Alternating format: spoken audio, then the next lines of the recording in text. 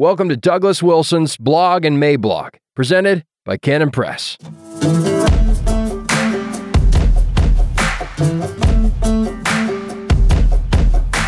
A Grateful Parting from National Review, Monday, April 4th, 2022.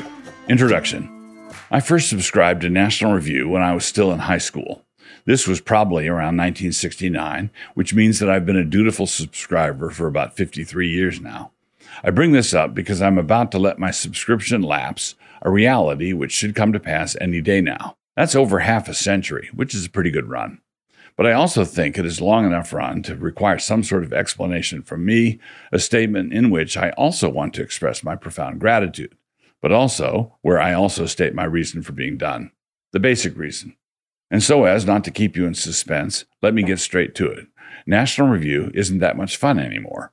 I realize that this requires an explanation and hence this blog post. With the political balkanization that has gripped pretty much everyone and everything, it would be easy for somebody to assume that I was walking away from what I considered to be political heresy, or that I was mad about some position or other that they took editorially, or that I was a grumpy Trumpy, or that I was about to shake the dust off my sandals because they were no longer quote-unquote true conservatives. No, nothing at all like that. The American conservative movement has always been an amalgam of strange bedfellows, hawks and classical liberals and libertarians and anti-communists and pro-lifers.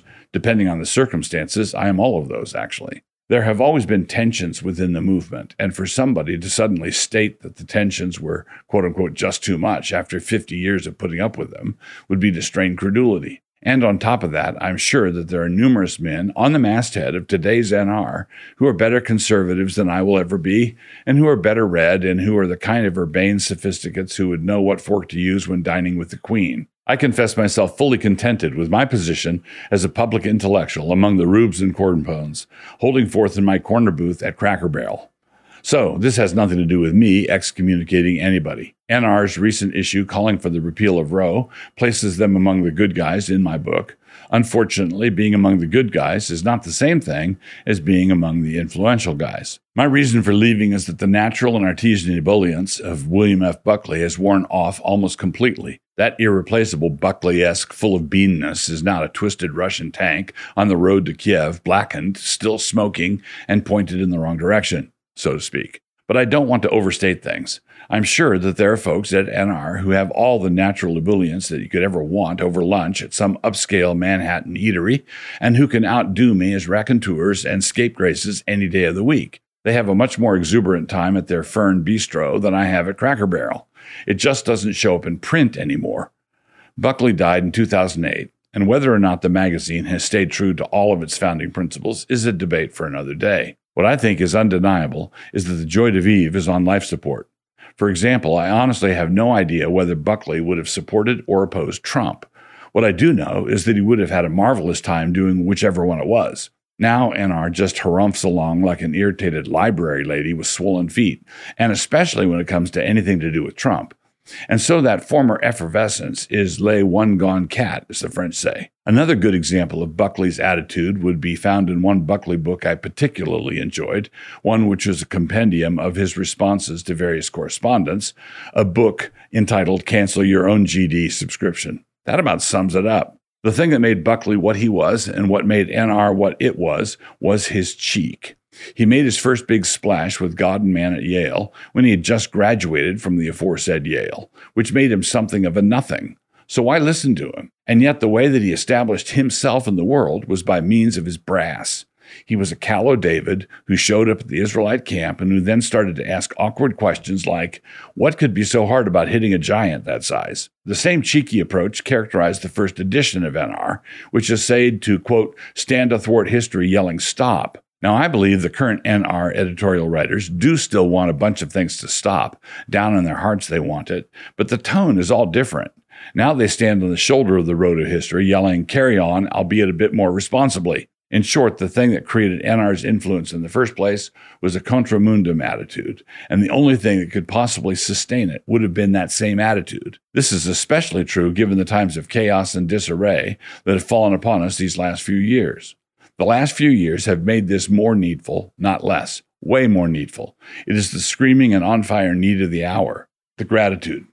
A good way of expressing all of this is by saying that my gratitude is simply the flip side of my reasons for letting my subscription lapse. When I was in high school, one day I wandered into a huge bookstore in downtown Ann Arbor. Browsing through the books there, I came across Buckley's book, Up From Liberalism. I took it home, and so it was that Buckley made an immediate conquest of me. I'd grown up in a devout evangelical home, and so I was doggedly loyal to what Russell Kirk called the permanent things. But every expression of loyalty to these permanent things in our circles, at least in published form, was, to borrow and reapply Twain's jab at the Book of Mormon, chloroform in print. Everything was proper. Everything was judicious. Everything was balanced.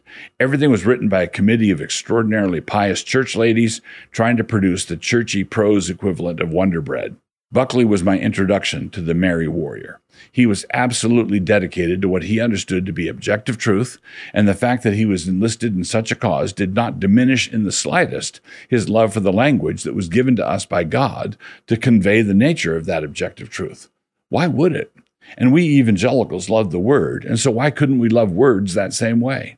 So my first encounter with a man who loved truth and who loved reason and who loved the words that could bring truth and reason to us was an encounter that just bowled me over. Another book where his natural ability with hijinks was on high display was in his The Unmaking of a Mayor, a chronicle of his unsuccessful campaign to become the mayor of New York City. Having no chance whatever of winning, and with the sure knowledge that he had no chance whatever of winning, there was nothing left for him to do but to have a good time.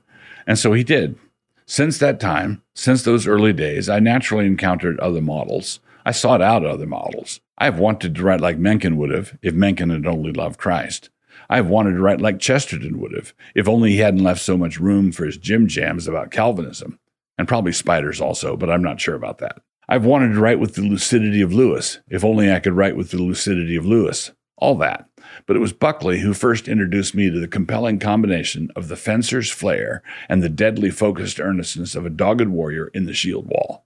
Conclusion of the matter. This is no little thing. It is essential. We are in desperate need of it. It is not a question of mere decoration. It is not some isolated arpeggio flourish in an otherwise sturdy piece of music. The fact that this spirit is now largely gone from NR is why and how I believe they have sidelined themselves. They are good guys on the right side, and God bless them. But that is not where Pickett's charge is going to happen. But there are problems with a number of the critics most likely to applaud my removal from the NR mailing list. The besetting sin of conservatives is that of shrillness. They love the permanent things, like the worship of the true God. They love the homely things, like a house with a lawn to mow. They love the good and mundane things, like the hot dogs at a 4th of July picnic. And so, when confronted with the wanton destructiveness of the left, they get angry. They lose their cool. They write spittle-flecked letters to the editor with a fisted crayon, and in this they are defaulting to a conservative, sinful factory settings. They do this because the things that are threatened are, quote-unquote, so precious, and so they are, but more about that in a minute. NR hasn't ever been shrill in this way, but they have become dull and frumpy and respectable. This has consequently been a provocation to others who are susceptible to the lure of those old factory settings. So, by way of contrast, the people on the hard right, the alt-right, the reactionary right, the people who now upbraid NR for quote-unquote selling out, have become the shrill ones. But that won't do either. They have hard partisan takes that involve wealthy advisors of global corporations, or envy of Jews, or hostility to any kind of aristocracy. And I do not say this because I'm challenging whatever conspiracy theory they might be advancing, because these days the difference between a conspiracy theory and the revealed and documented truth appears to be about 3 months.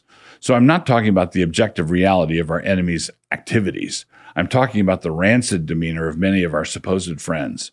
It will not do. We are in the thick of a desperate fight, but we need to fight like cavaliers and not like thugs. Never like thugs. We need to be light horse cavalry, not an armored tank division. People justify fighting in thuggish ways because they say that, quote-unquote, the situation is dire. They say that we cannot afford the niceties. And so it is dire, and the niceties can seem absurd. But we need to understand that in situations like ours, the cavaliers are far more deadly than the thugs.